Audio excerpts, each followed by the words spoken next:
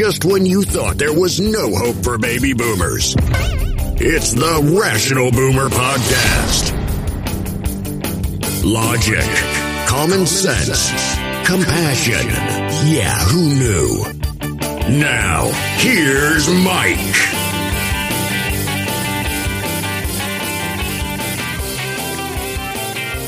We are back on the Rational Boomer Podcast. Hopefully your day is going well. It's Thursday. Plenty of things to talk about. It's been a very busy week, from the weather all the way down to politics, and we'll be getting to all of that. But I have to be upfront with you. I am fucking tired right now. Tired like I've never been before. Now, you know, normally I record these podcasts like midnight, 1 o'clock in the morning. We're like at about 12:30 right now on Thursday morning. So that's nothing new. And you're probably saying to yourself, look, Mike, you do a few TikToks, you record a podcast. How fucking tired can you get? Well, I'll tell you. And it doesn't take much to get an old man like me tired. Now, I did have to get up a little early today because I had a doctor's appointment to check on my eye for the cataract surgery I had. And I will tell you this, they told me it was pretty amazing how quickly that's healed and how well it's going as far as what I can see with that eye. So I'm thinking I'm like an inch or two just off a fucking superhero. So I'm happy with that. But even getting up early isn't going to make me this tired. There was something else, and it happens to be one of my favorite things, but it wore me the fuck out. I went to my grandson's soccer game. Now, under normal conditions, standing on the sidelines or sitting in a chair watching my grandson play soccer wouldn't be all that tiring. But that's not how it works in my world. I also have a 2.5-year-old granddaughter who happens to be the sister to my grandson, and she is a fucking whirlwind. This girl does not stop moving, she does not stop talking, and I end up chasing her everywhere. I don't get a lot of cardio during the week, but when I see her, damn.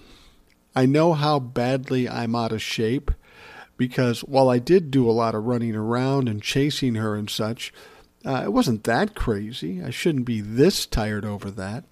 So clearly I need to get some more exercise, get some more cardio so that I can be in shape. I mean, because she's 2.5 years old now. What happens when she's 5 and she's outrunning me? I mean, she's got 11-inch inseams, so she's got that going against her with me. I've got a little bigger inseam so I can catch up to her. But once she gets closer with some longer legs, that girl's going to be hard to catch, and she doesn't stop for anything. She'll run over to any dog, any person. She'll run across anywhere. She'll climb anything to its pinnacle. Scares the hell out of my wife and I, so we kind of double team her a lot just so we can keep control of her. But I got to tell you, after doing that, as much as I enjoyed it, I love seeing that little kid. She is just a little goofball. And I think what I find more entertaining about it than anything is she's got a personality like mine in the sense that she's really bold and always into everything, which is totally the opposite of her parents. So this is going to drive her parents nuts. I think they go crazy just having me over for a visit. But if they've got a kid that's got my same personality, oh, they're in for fucking trouble. And I love it. I love that this kid is bold and fearless. I told my son, as much as this is hard to deal with when she's this age, just know this, her fearlessness and her boldness is going to be the thing that makes her successful when she's older. Don't try to bridle that. Don't try to stop that. Let her be her. And like I say, after running around with her for a couple hours, I am tired as a motherfucker. I got to start swimming. I got to start walking because I'm going to have to get in better shape if I want to keep up with her. And, of course, I want to see her anytime I fucking can. So I'm going to be doing that. Yeah, right. No, I probably will. My doctor says you should get some exercise. I go, well, I don't like to exercise. Now, when I was young, I used to run, play sports. I used to lift weights and all that stuff. But I was, 15 to 30. I could do a lot more shit then. I don't want to do that now. I mean, when you're 15 to 30, you're trying to make yourself look good to the opposite sex. I'm 62. Dropping weight is the least of my problems if I want to be more attractive. I've got a lot of aesthetic issues. I can't handle dealing with all those things, so I don't have the drive to get in shape. But, you know, if we're looking at the difference between living and dying, I guess I could be coerced into doing some exercise. So anyway, my point of bringing that up is, as I'm doing this podcast, if it's different than you normally hear it, if it's a little slower or I start dragging, or if I fall asleep in the middle of this goddamn podcast, you know what's up. I'm not being disrespectful. I'm just wore the fuck out. All right, we got a lot of stuff going on. We've got this hurricane down in Florida, and we're going to talk about that in a moment. But here's something I found very funny as I was going through some of the websites and the news stories and such. As much as we have some big shit happening, especially with the hurricane, you turn on the TV and every 10 minutes, every 2 minutes, there's another story about the hurricane. And it's justified. It's a tragic, terrible thing, and we're watching it very closely. I'm watching it because it's going to go through Florida and up the coast by Savannah. Of course, my place is about 25 miles in from the shore. I don't think it's going to be a problem, but, you know, what can you do? I'm in Minnesota. There's not much I can do. That's why you have insurance. So we'll see. But going through all these news sites with all this crazy shit going on, a hurricane, investigations, January 6 hearings, all this shit, what's the top news story I read in almost all of these websites? I'll give you, and I hate it when people say, guess, and then they just sit there and don't say anything. I'm not going to have you guess. But it threw me for a loop. The top story I was finding at this particular time when I was looking on the websites, rapper Coolio died on Wednesday in Los Angeles, according to reports. He was 59 years old. Now, that's a little fucked up, given he's 59 and I'm 62. We are peers, and he passed away.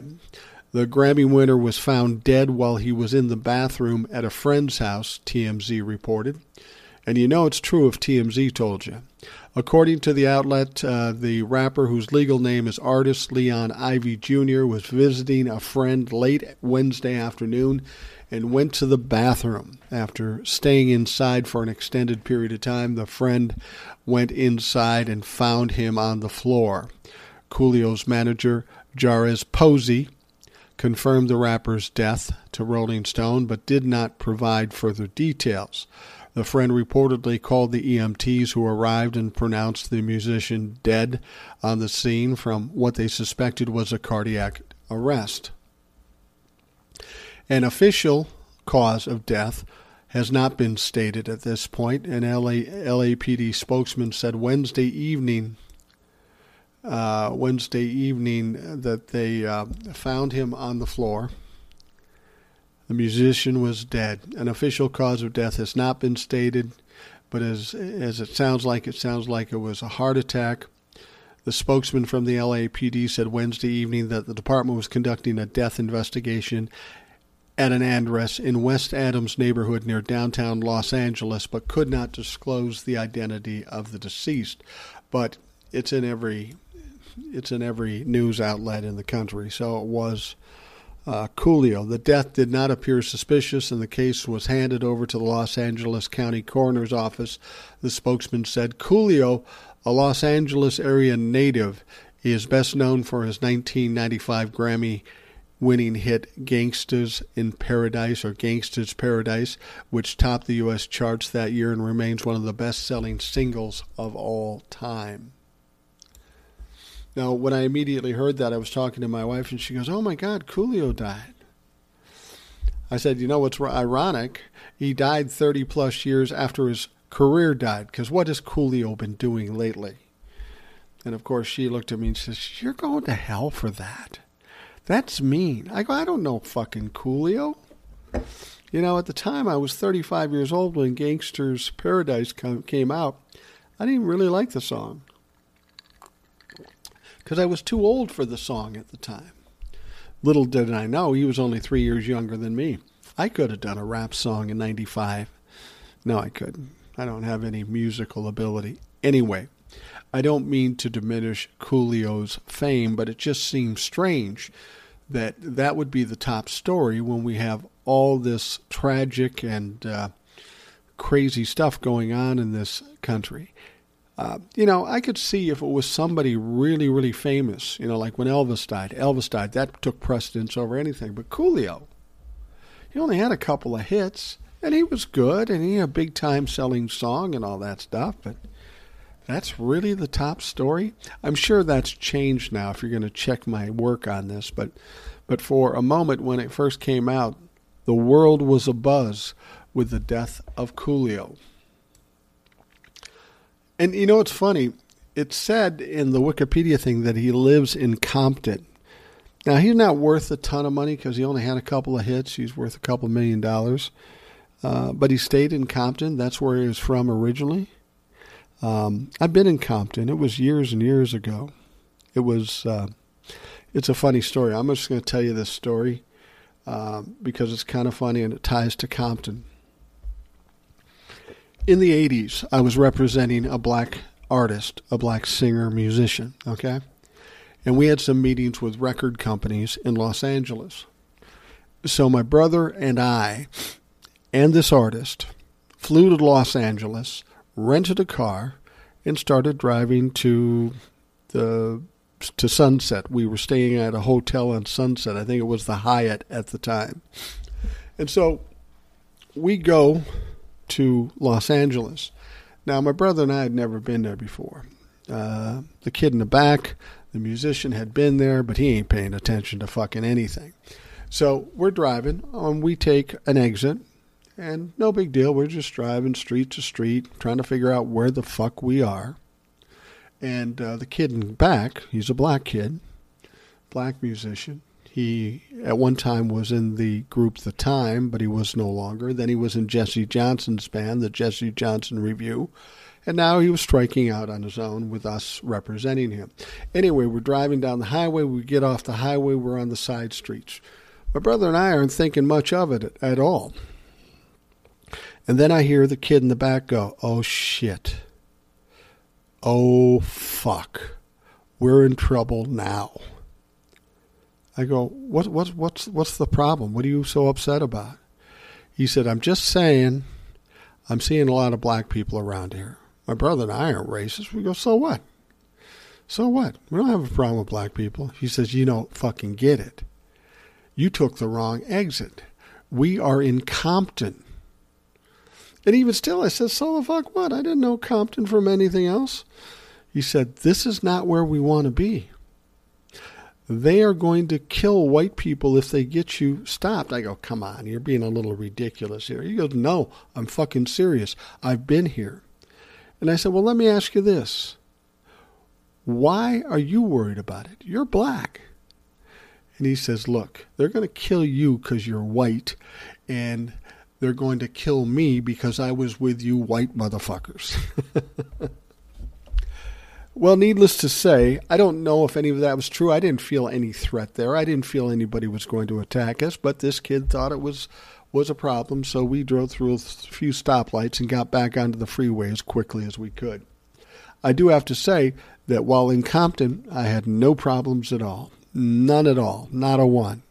Our passengers seemed to think we might, but I didn't have any problems in Compton. But Coolio, who was from Compton, who made a few bucks, still lived in Compton. So I thought that was interesting.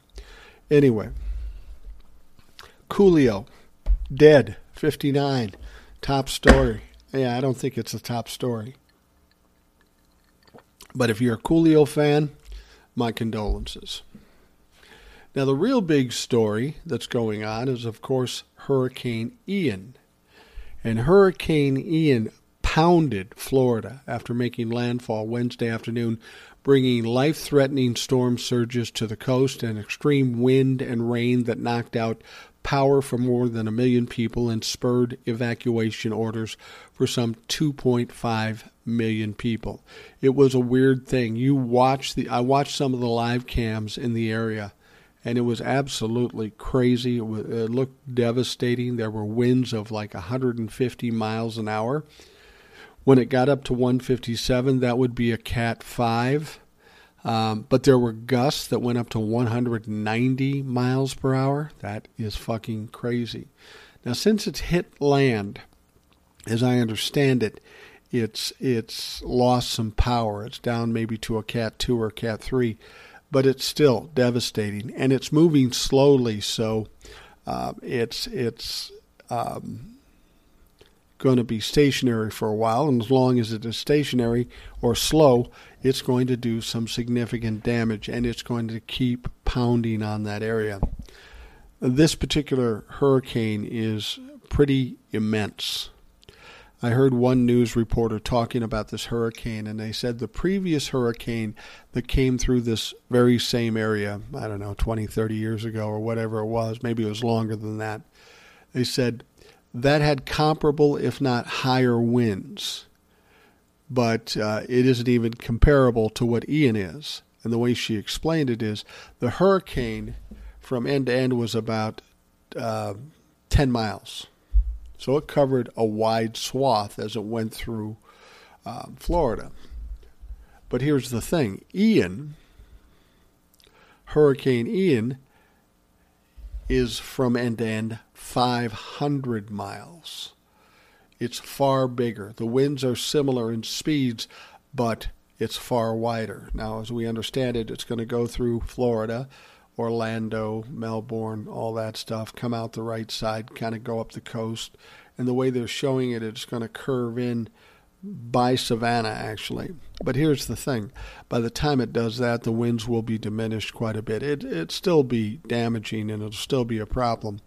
But this is a humongous hurricane. Ron DeSantis says this is going to be a nasty, nasty day. 2 days, maybe. He said that on Wednesday, urging people in Ian's path along the Atlantic coast to rush to the safest possible shelters and stay there. DeSantis said Wednesday evening the storm surges, which were forecasted to reach up to 18 feet, had likely peaked. But we know this has been a big storm and has done a lot of damage. We don't even know exactly how much damage there is. We'll start hearing more about that later today. What I found interesting, some people, as they were in the eye of the storm or prior to the storm, they saw the waters on the beaches recede. Recede significantly. And you might think, well, that's a good thing. Well, no, it's not. It's going to recede, and then it's going to come rushing back with a fucking vengeance. And I was seeing videos on TikTok and on TV where entire areas, residential areas, were flooded with about 3-4 feet of water. And, of course, that's getting in the house. It is an absolute mess. And I wish all the people down in Florida, regardless of their party of choice, the best. And please, please keep safe. The hurricane made landfall as an extremely dangerous Category 5 storm near Cayo Costa, Florida, according to the National Hurricane Center, and proceeded to sweep over the cities of Naples and Fort Myers, where images and videos showed scenes of devastation throughout the late afternoon and into the evening. Reports on cable news networks and on social media showed streets turned into rivers, trees knocked down by wind, and houses destroyed by the storm. It is absolutely devastating if you see it. Now, flash floods were possible all across Florida, with the storm expected to pound the Orlando area Thursday and then exit the state near Daytona Beach. Federal officials said Tuesday that the inland flooding was the biggest safety concerns. Ian is the strongest storm to hit Florida at least since Hurricane Michael in 2018 and will rank among the top 5 storms to ever hit Florida Peninsula, according to DeSantis.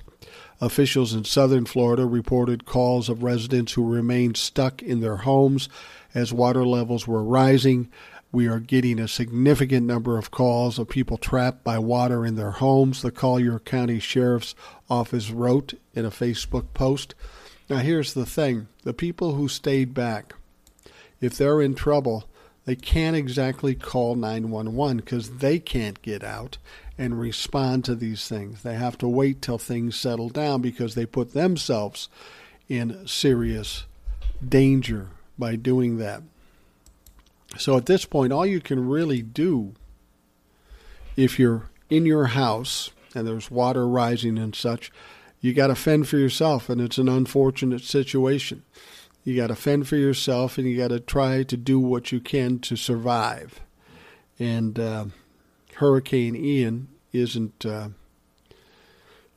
making it easy at all. Now, more than 1 million Floridians have been left without power, according to power outages, which shows more than 10 counties with significant power outages.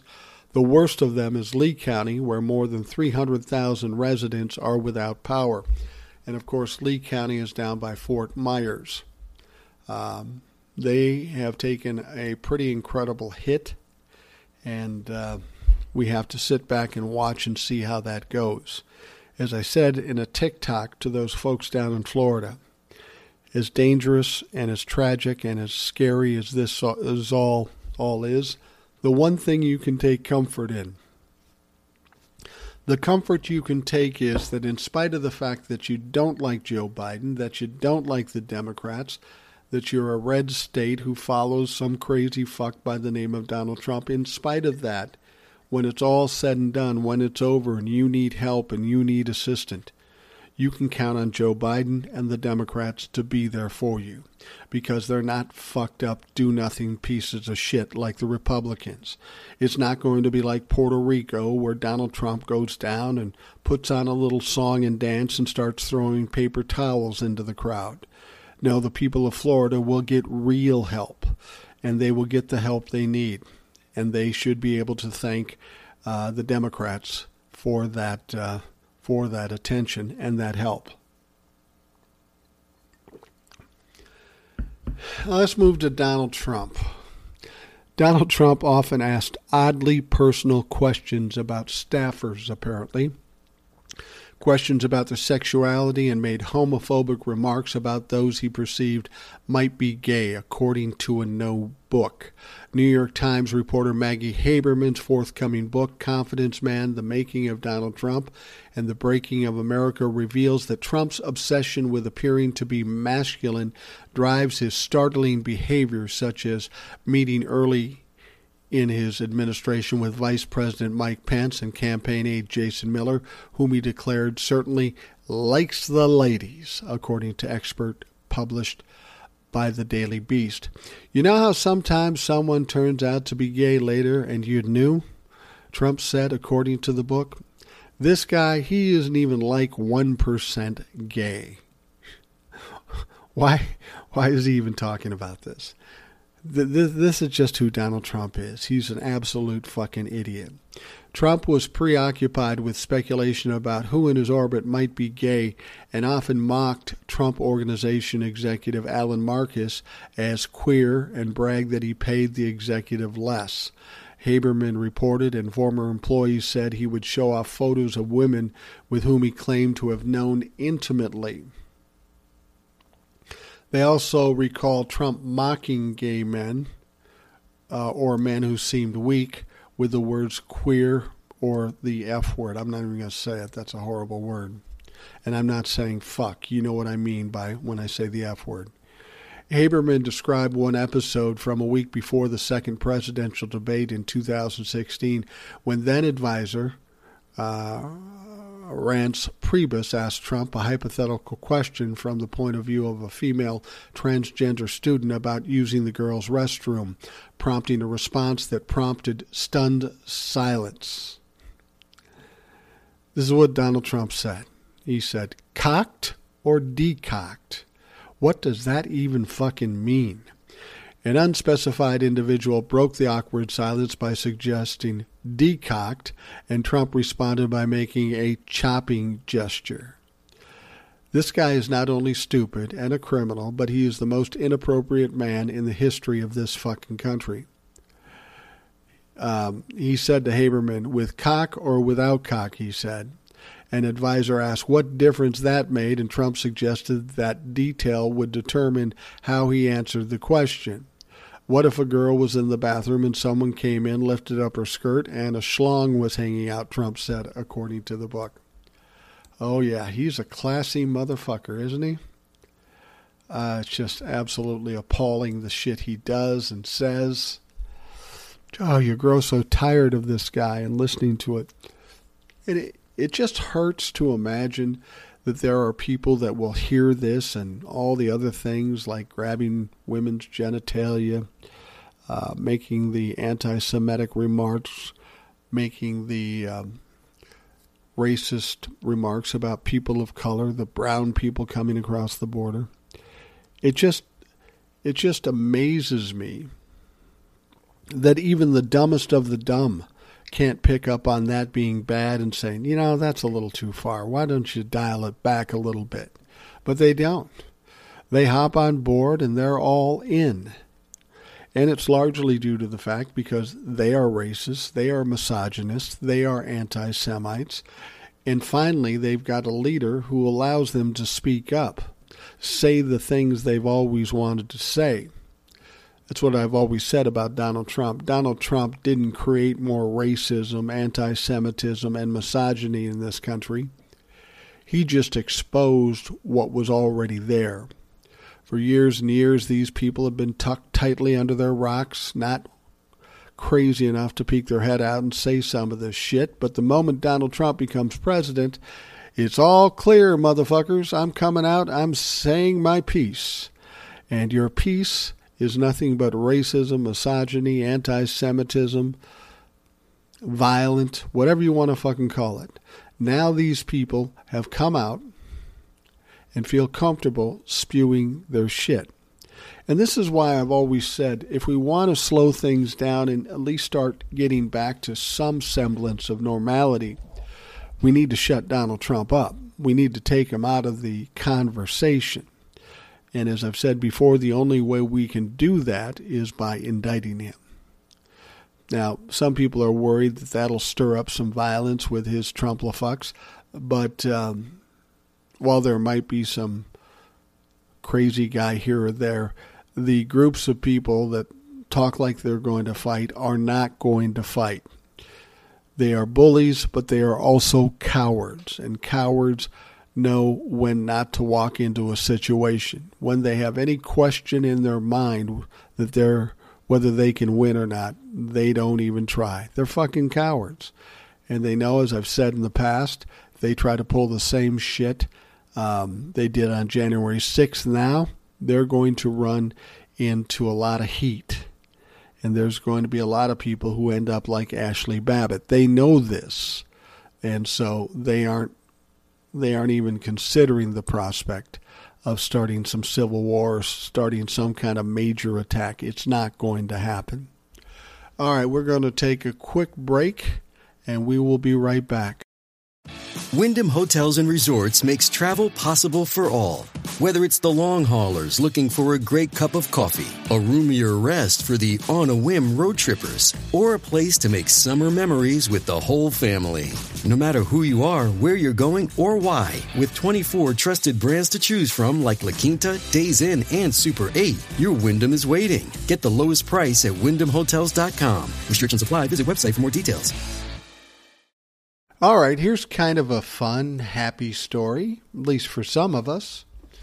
On Wednesday, the Daily Beast reported that Perry Green, the husband of far-right Representative Marjorie Taylor Greene, has filed for divorce. Family Values Party, Marjorie Taylor Greene, always talking to us about the family and what's right and what's wrong. She's getting fucking divorced. The petition stated that the Greenes' 27-year marriage was irretrievably broken and indicated that the couple who wed in college had been separated for some time, reported A.J. McDougal. Perry Greene motioned to have the divorce filed under seal, arguing the record will contain sensitive personal and financial information, the public disclosure of which would negatively impact the party's privacy interest. Here's my question. It took you 27 years to decide, yeah, I've had enough. This woman is fucking crazy. She's always been crazy. I know she's cheated on him a couple times, And if he wanted to set that aside, that's his business. But Jesus Christ, she's a horrible human being. And she's not the brightest woman in the world, in spite of the fact that she's somewhat educated. But Perry finally said, enough is a fucking enough. I want a divorce.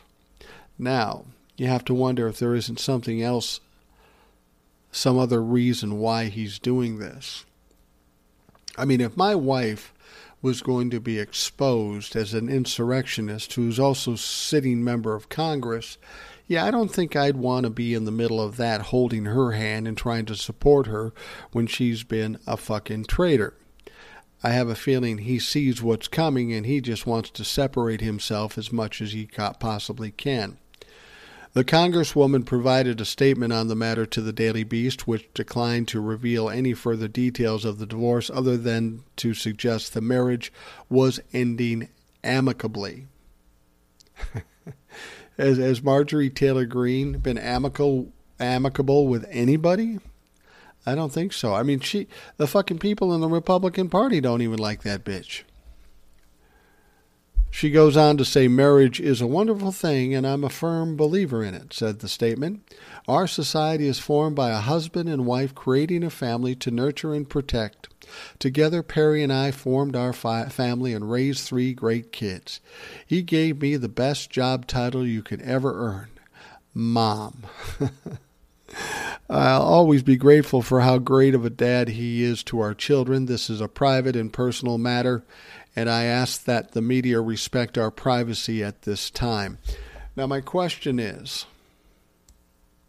if Pete Buttigieg or Amy Klobuchar or any other Democratic politicians, if they were in a similar situation, why is it in my mind that I would think that Marjorie Taylor Greene would be all over it, making up bullshit and lies, saying why the divorce is happening, but you just want to keep it quiet, right? You guys are breaking up amicably after 27 years, but you want to keep it quiet. Yeah, good luck with that, motherfucker. This shit's going to get out, and you've got bigger troubles than a divorce at this point. You've got potential jail time coming your way. Now, here's some other good news. Representative Benny Thompson announced on Wednesday that Virginia Ginny Thomas, the wife of Supreme Court Justice Clarence Thomas, is now scheduled to meet with the January 6th Select Committee this week. It's Thursday today, so that means today or tomorrow. Our expectation at this point is that we will talk to Ms. Thomas, and we have no indication to the contrary, Thompson, the chairman of the January 6th panel, told reporters. Pressed on if the interview will take place on Thursday or Friday, Thompson said it's sometime this week. Again, to my knowledge, it's set, and we look forward to whenever that occurs, he added.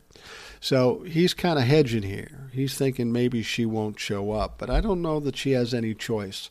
She knows her name is going to come out in the next hearing, and she's going to want to try to say something to try to lighten that exposure or try to make them believe that what she was doing was completely honorable. She's feeling pressure right now. She knows she has to do something, so that's why she's agreed to talk. Now, will she plead the fifth on everything? I don't know. My guess is probably not. You know, when you're in a situation like this, pleading the fifth doesn't help you. If you know you're going to be indicted, if you know you're going to be in trouble, what you want to do is try to sell an alternative story. And if you want to do that, you can't do that by pleading the fifth. So I have a feeling she's going to talk. I think she realizes what kind of bad shape she's in at this point and has little or any chance of getting out unscathed. So maybe she thinks she's smart enough to talk her way out of it. She's not. She's fucking nuts. But maybe she thinks that with a little help from her Supreme Court Justice husband, maybe she can talk her way through this. Don't count on it. I tell you what will happen is when they interview Ginny Thomas, I can almost guarantee you when they reschedule that January 6th hearing, you know, they postponed it for yesterday because of the hurricane, but when that's done, they'll reschedule it sometime in the next week or so. I'll guarantee you that there'll be some video of Ginny Thomas speaking, and it won't portray her very well. The interview with Thomas will cap a months-long effort by the Select Committee to speak with the conservative activist who reportedly exchanged a lot of emails with John Eastman, the lawyer who drafted memos for the Trump campaign outlining how Vice President Mike Pence could keep then-President Trump in power. Now, he's a lawyer, but he should have known that that is just not true. Maybe he thought that he could bully his way through and throw some chaos into the mix and actually get it done. Well, unfortunately, John, you didn't. You fucked up. Thomas also reportedly texted then White House Chief of Staff Mark Meadows a lot and Arizona lawmakers regarding efforts to reverse the results of the 2020 presidential election. Thompson told reporters in June that the committee asked Thomas for an interview, and the conservative activist at the time said she was looking forward to speaking to the panel. But that changed very quickly. Later that month, Thomas's attorney, Mark Paoletta, wrote a letter to the committee saying he did not understand the need to speak to Ms. Thomas and requested a better justification for why her testimony was relevant to the committee. But nearly 3 months later, on September 21st, Paoletta confirmed that his client would meet with the January 6th committee. Again, why the quick switch? Well, she's fucking scared right now. She knows her name's going to come up, and if she isn't talking about it, there'll be text messages and other people talking about her, so she's got to do something. I guarantee you she's not happy about it, but she's got to do something. As she has said from the outset, Ms. Thomas is eager to answer the committee's question to clear up any misconceptions about her work relating to the 2020 election, Paoletta said in a statement. She looks forward to the opportunity. Well, I bet she does. That's why she's tried to avoid it for the last 3 or 4 months. Thomas's conversation with the committee comes as the panel is racing the clock to finish its work before year's end, when the group will likely be dissolved if the Republicans take control of the House this November. But that's not going to happen, so fuck that. The panel was scheduled to hold a hearing, potentially the last one before its final report is released on Wednesday, but the presentation got postponed because of Hurricane Ian, which made landfall in Florida today. We already talked about that. I always get a kick out of the media saying, this is the last scheduled hearing. Well, that's true, but that doesn't suggest that it's the last hearing. What'll probably happen is we'll have this hearing. They may even schedule another hearing before we get to the next hearing, or in the next hearing, at the hearing, or just shortly after, they'll announce another one. There's going to be more than one hearing in October. I'm convinced of that. They've got to make hay while the sun shines, and they need to shove this down people's throats up until the time of the midterms in November. Now, the committee members have not yet announced a new date for the hearing. Representative Zoe Lofgren, a member of the Select Committee, told CNN in an interview on Sunday that the panel is interviewing Thomas because of her own activities. It's not because of whose wife she is, and I'm hopeful that we will learn important elements from her testimony to us. And you want to make sure that she's going to be a fucking target, because she will be a target. The text messages we've already seen prove she's fucking guilty. All right, former Trump administration official Kash Patel. Now, this motherfucker is a piece of work. He is a conspiracy theorist. He's fucking crazy, and he is a big-time Trump humper. Kash Patel has defended his use of a slogan used by QAnon followers who falsely believe cannibalistic pedophiles control the world events. Patel, who previously served as Chief of Staff to then Acting Secretary of Defense Christopher Miller, defended his use of the phrase, "Where we go one, we go all," during an appearance on a podcast hosted by QAnon protesters. Where we go one, we go all. That is absolutely a QAnon phrase. No one else uses it. It is all QAnon. The phrase is shortened by saying WWG1WGA is regularly used as a rallying cry by followers of the conspiracy theory. A conspiracy theorist that has never predicted one thing that came to pass. We've seen all these claims and these Q drops, but not one has been proven to be accurate. Now, many followers of the unfounded conspiracy theory believe Donald Trump secretly in a battle against a global cabal of satanic, cannibalistic pedophiles made up of politicians, celebrities, and business leaders. QAnon followers have previously been involved in violent incidents, harassment campaigns, and killings after one supposed adherent shot his wife and one of his daughters in Walled Lake, Michigan on September 11th. Speaking with QAnon podcast host Jeffrey Peterson on Tuesday, September 27th, Patel claimed that there was nothing wrong with using the slogan and said he had picked it up from a movie, possibly 1996 White Squall, in which the phrase is seen on the ship's bell. Yeah, you got it from a 30-year-old movie, I'll bet. And that's why every QAnon dumbfuck is using that phrase. He said they, the critics, don't get to define what we mean when we say something.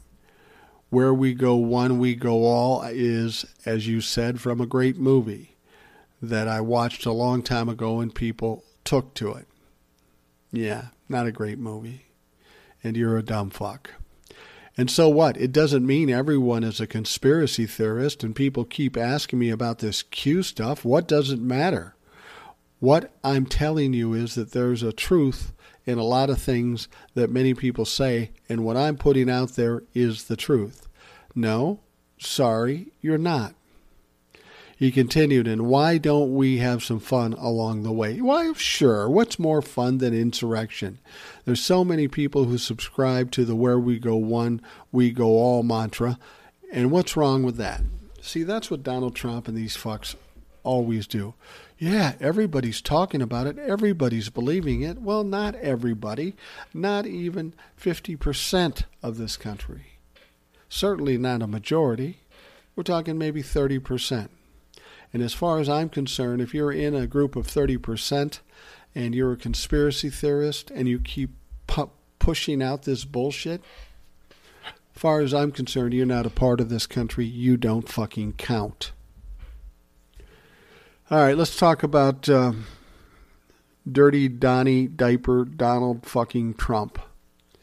Did you know that while he was in office, he came very close to firing his daughter, Ivanka Trump, and son-in-law, Jared Kushner, from the White House via tweet, according to a new book from New York Times reporter Maggie Haberman. We talked about her earlier. That's going to probably be a good book. I don't like many books that are coming out, but she's a sharp lady. She works for the New York Times.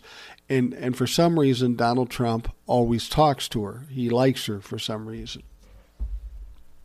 Trump raised the prospect of firing Ivanka Trump and Kushner, who were both senior White House aides, during meetings with then Chief of Staff John Kelly and then White House counsel Don McGahn. Haberman writes, at one point he was about to tweet that his daughter and son-in-law were leaving the White House, but he was stopped by Kelly, who told Trump he had to speak to them first, which is definitely not Donnie's style. Trump never had such a conversation, one of the numerous instances where he avoided interpersonal conflict. And Ivanka Trump and Kushner remained at the White House throughout the Trump's presidency. Still, Trump often diminished Kushner, mocking him as a feat. He sounds like a child, Trump said after Kushner spoke publicly in 2017 following his congressional testimony, according to the book. You know, that's the funny thing about Kushner. Now, his family has money, but his father is a felon and spent some time in jail until Donald Trump pardoned him. Kushner is Jewish. And Kushner, I'm not saying he's gay or transgender or anything like that. That's not the case. But he's not the traditional masculine style that Donald Trump likes. He It's real important for him to be associated with and to be considered a tough guy. When, in fact, Donald Trump is not a fucking tough guy. He's about as weak a guy as you're going to ever find. Now, in the book Confidence Man, The Making of Donald Trump and the Breaking of America, Haberman chronicles the chaos of the Trump White House with new details about how Trump resisted denouncing white supremacists and made light of Justice Ruth Bader Ginsburg's declining health before her death in 2020 gave him a third justice on the Supreme Court. But Haberman's book, which was obtained by CNN ahead of its release on Tuesday, goes beyond the trials and tribulations of the Trump administration to document how Trump's initial rise in the New York real estate and political world of the 1970s and 80s permanently shaped his worldview and, by extension, his presidency. To fully reckon with Donald Trump, his presidency and political future, people need to know where he comes from. Now, this book, well, it's littered with examples dating back decades that document Trump's obsession with his looks, his fixation on racial issues, his gravitation toward strongmen, and his willingness to shift his beliefs to fit the moment. Which he's saying there, he'll say one thing 1 minute, but if something else seems more beneficial to him, he'll fucking flip it 180 degrees. Trump tried to recreate the country to mimic New York's 5 boroughs, Haberman writes, imagining a presidency that functioned like he was one of the city's powerful Democratic Party bosses in control of everything. The aides and advisors who spoke to Haberman for the book, she writes that she interviewed more than 250 people, offering a damning portrait of a commander-in-chief who was uninterested in learning the details of the job, who expected complete loyalty from those around him, and who was most concerned with dominance and power. See, that's the thing about Donald Trump. He doesn't do anything. He doesn't have any particular skills or talents. He just likes power. Everything he does is part of the show. You know how he's talked about ratings and that sort of shit. He's all about that, but when it comes to sitting down, putting your nose to the grindstone, and actually doing something, yeah, that's not his game. That's not how he does things. He is an absolute imbecile and an idiot, and he's lazy as fuck. He expects everybody around him to do things and do it the way he wants to do it, and then he takes credit for it. Unfortunately, with Donald Trump, everything he does fails, so he looks stupid each and every time. Kelly, his former chief of staff, is said to have described Trump as a fascist uniquely unfit for the job of leading a constitutional democracy, according to Haberman, citing several who spoke to the retired Marine general. Trump spokesman Taylor Budowich said the book, while coastal elites obsess over boring books chock full of anonymously sourced mistruths, America is a nation in decline. President Trump is focused on saving America, and there's nothing fake news can do about it. Earlier this year, Haberman's reporting for her book revealed that Trump's staff found documents flushed down the toilet, on top of numerous reports that Trump had a habit of ripping up presidential papers in violation of the Presidential Records Act. Now, since we're talking about those documents, let's get into that for a bit. The former president's handling of documents has taken on new significance following the FBI's search of his Florida residence and the revelation he took highly classified documents there upon leaving the White House. Haberman interviewed Trump 3 times after he left the White House for the book in 2021, including in one instance in which he lied about sending his correspondence with North Korea leader Kim Jong-un to the National Archives, saying he had taken nothing of great urgency from the White House. The Kim letters were among the items the archives realized were missing in 2021. Trump's cavalier handling of classified material led to distrust between the then president and the intelligence community, Haberman writes, such as when Trump tweeted out sensitive picture of damage at an Iranian facility in 2019. He protested after officials tried to make changes to the image. If you take out the classification, that's the sexy part. He's looking for ratings, Trump said, according to Haberman, who wrote that some saw some nefarious ends in Trump's behavior, while others believed he was operating with emotional development of a 12-year-old using the intelligence data to get attention for himself. Now, I know that a lot of people think he sold them to other people, and he probably did. If these people, like Vladimir Putin or the Crown Prince of Saudi Arabia, knew he had them, even if Donald Trump wasn't aware of the value and the danger it put this country in, those two did, or any other number of leaders of countries in this world. And they either got copies of it by way of favors or leverage for Donald Trump or actual money. We don't know. We don't know exactly what was in his mindset when he did it, but it doesn't matter. The fact is, what matters about this is that he had possession of it. It was illegal for him to have possession of this, for them to be outside a secured area like a SCIF or something like that. It almost doesn't matter what's on those documents. The idea that he might have declassified them or the FBI planted them. By Friday, he's got to come up with proof of that, and he's not going to. He's not going to be able to do that. So Donald Trump is fucked in this situation. He is clearly guilty, and he needs to pay some consequences because of it.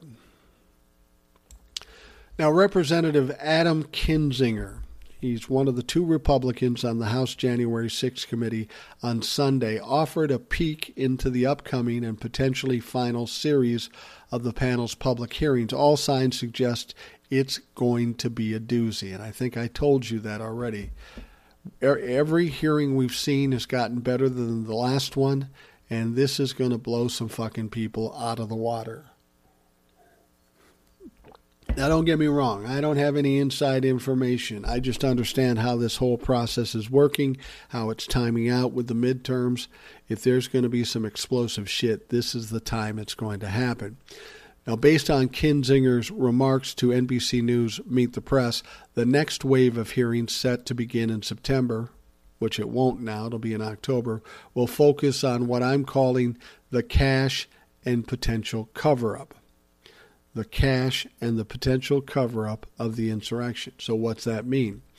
That means who funded this thing? And we know that Ginny Thomas was part of that, but there was probably money coming from other areas, the whole cover-up of it.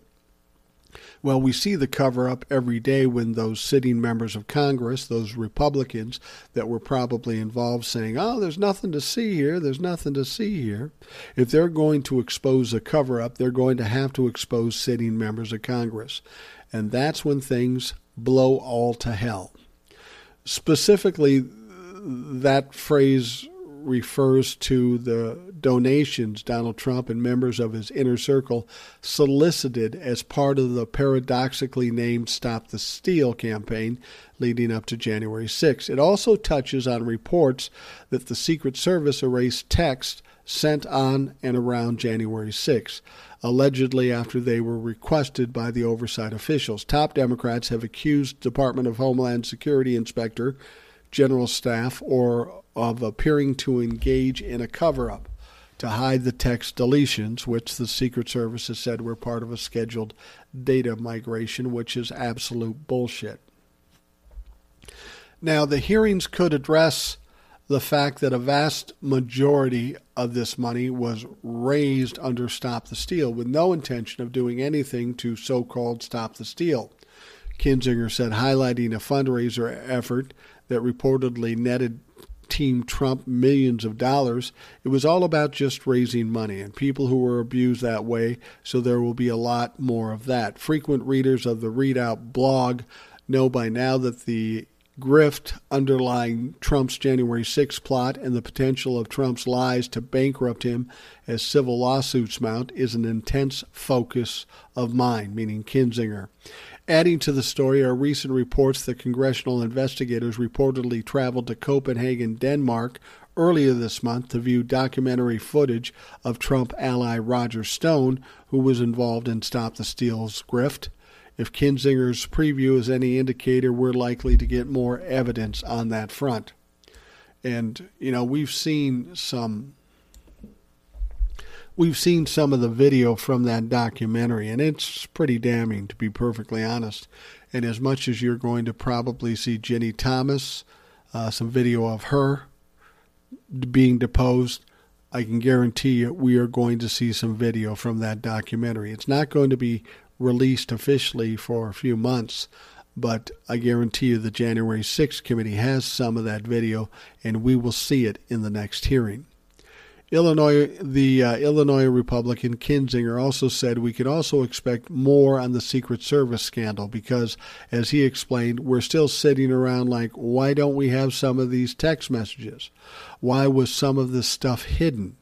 I think we'll get answers to that by that time. We can present that to the American people, Kinzinger said. That's quite a preview. Season 1 of the January 6th committee's public hearings were eye-opening and earth-shattering. The next slate of hearings, billed as sort of a series finale, is rearing up to be even more revelatory. We're primed to get answers on two nagging questions in particular. What role did the Secret Service play on and around January 6th, and how did Trump and his minions seek to capitalize literally on the chaos they sowed? Now, as I've told you many times, this January 6th committee can't issue indictments, can't prosecute these people. They just aren't in a position to do that. But what they will likely do, once this is all said and done, they'll expose all the evidence. They'll have a final presentation trying to pull everything together, and they'll let it ride to see what happens for the midterms. Exposing these people is their job. The next step, however, is to decide whether to refer to the DOJ. And it sounds like they've got a lot of stuff that certainly could be referred to the DOJ. So this next hearing is going to be, as they say, a doozy. You don't want to miss this one. We'll be watching very carefully and very closely when they reschedule that date, when they tell us a date when that hearing's going to come. I will tell you this, that hearing, when it does come, is going to be well worth sitting back and watching in its entirety. It's not going to bode well for Donald Trump, Ginny Thomas, Roger Stone, the Republicans in general. They are going to expose a lot of shit, and these people aren't going to have much to say in defense of what they did. What they did was egregious. What they did is dangerous to this country and dangerous to the people of this country. That has to be acknowledged, and they have to decide that we don't want this anymore. And the only way we can stop it is by making people accountable. And I suspect that's where we'll end up when this is all said and done. All right, we are going to wrap things up for yet another Rational Boomer podcast. I just want to give you a heads up. Tomorrow's show is going to be interesting if it all works out. I'm going to do a show with a listener by the name of Kevin. He's been on the show before. He did a great job on the show before. So I suspect that this show is going to be good tomorrow. And then on Friday, I'm going to record another listener show with a gentleman by the name of TJ. He seems to have a similar personality and a similar filthy mouth like I have. So that should be a fun show, and that'll show up Sunday morning maybe. I don't know. I'll have to figure that out. But nonetheless, I hope you have a great day, and we will talk to you again tomorrow. Thanks for listening to the Rational Boomer Podcast. Don't forget to subscribe so you don't miss an episode. We'll see you next time.